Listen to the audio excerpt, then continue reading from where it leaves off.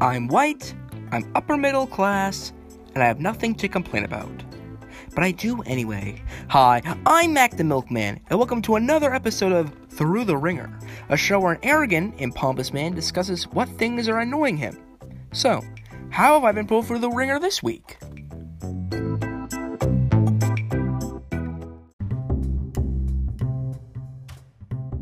Welcome to a segment I call Happiness Down the Drain. This segment is all about where I talk about showering and how things about it annoy me. And today we're talking about hair conditioner. Seinfeld made a note about it. I can't remember exactly what he said, but I wanted to make note of that in case I tread against that. I've mentioned this before, but I take very long showers. Like I said last week, 30 minutes is the average shower time.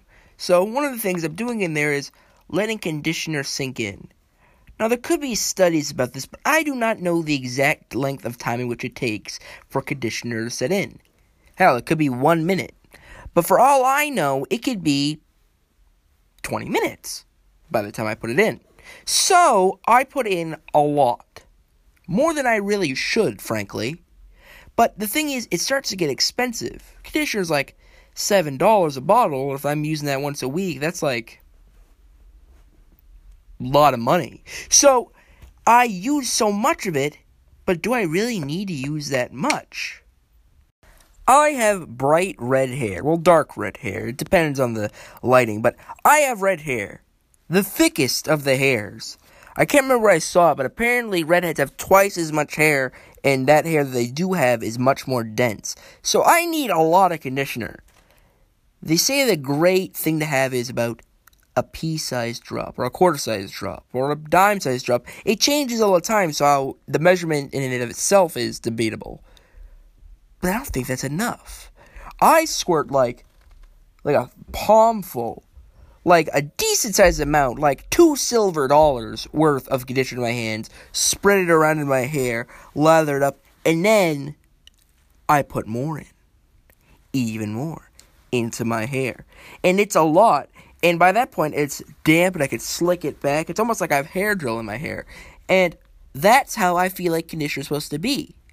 Shampoo, on the other hand, I could use like a pea, I say, sized amount of shampoo, put it in there, and with a little bit of water, I have foam up the wazoo. I could drown in the amount of foam. I could feed an army size amount of a family with the amount of foam that comes from shampoo. I'm going to probably make waves with this statement. I'm probably going to cause some controversy amongst the civilization that I know as Graysonland. Shampoo and conditioner 2-packs or 2-in-1 bottles are scams. They're scams. I could put as much shampoo in my hair as I do conditioner, and I will not get any slickness, shine, or smooth. I don't know what it's supposed to be. Conditioner in itself is its own separate thing. It's thicker, it's denser, it has a different feel. Shampoo has its own feel, very soft, very liquidy. Shampoo and conditioner compacts feels like shampoo.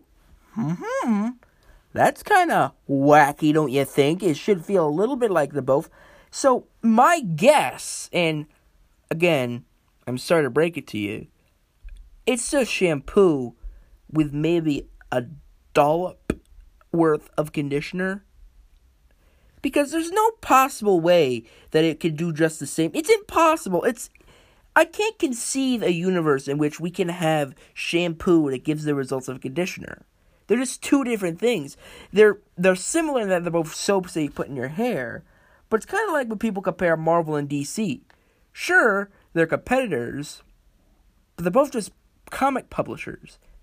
That'd be like saying, oh man, Marvel? Yeah, I'm an Archie Comics guy. I'm a talkative guy.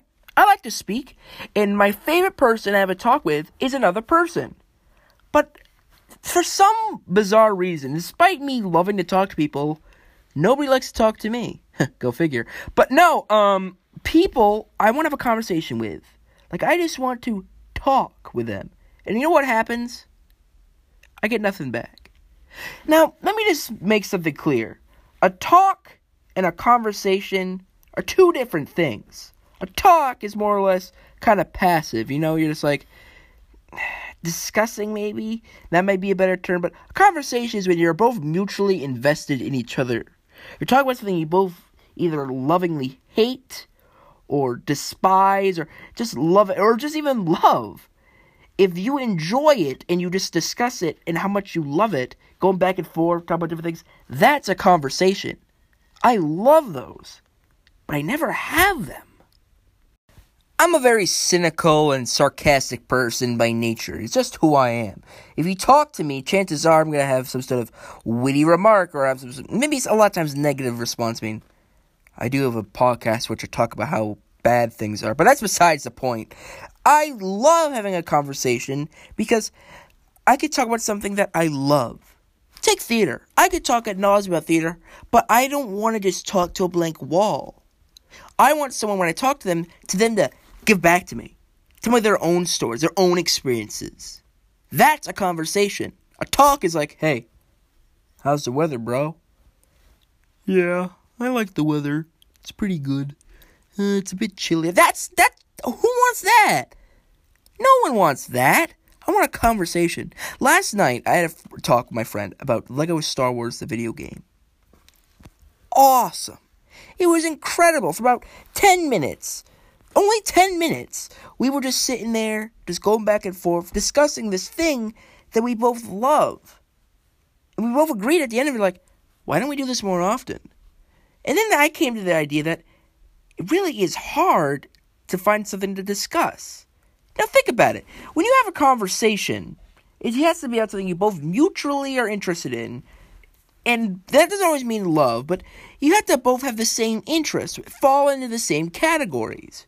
And sure, you have friends that are in the same vein of that, but they don't either know as much as you or just don't care as much as you. And if they do, they may have their own opinions. And while those are fun, debates are always entertaining. Mutual love or mutual hate conversations are just something that I wish I could have more of. But I feel like nobody wants to do them. And I don't want to say like I haven't tried. I have tried on multiple occasions to strike up a conversation. To try to get the ball rolling. Talk about something I think someone might be interested in and see their thoughts and maybe get something that we could both mutually discuss. And they just turn me the hell down. I'll say, hey, did you see this wacky movie? No. Well, it's pretty crazy.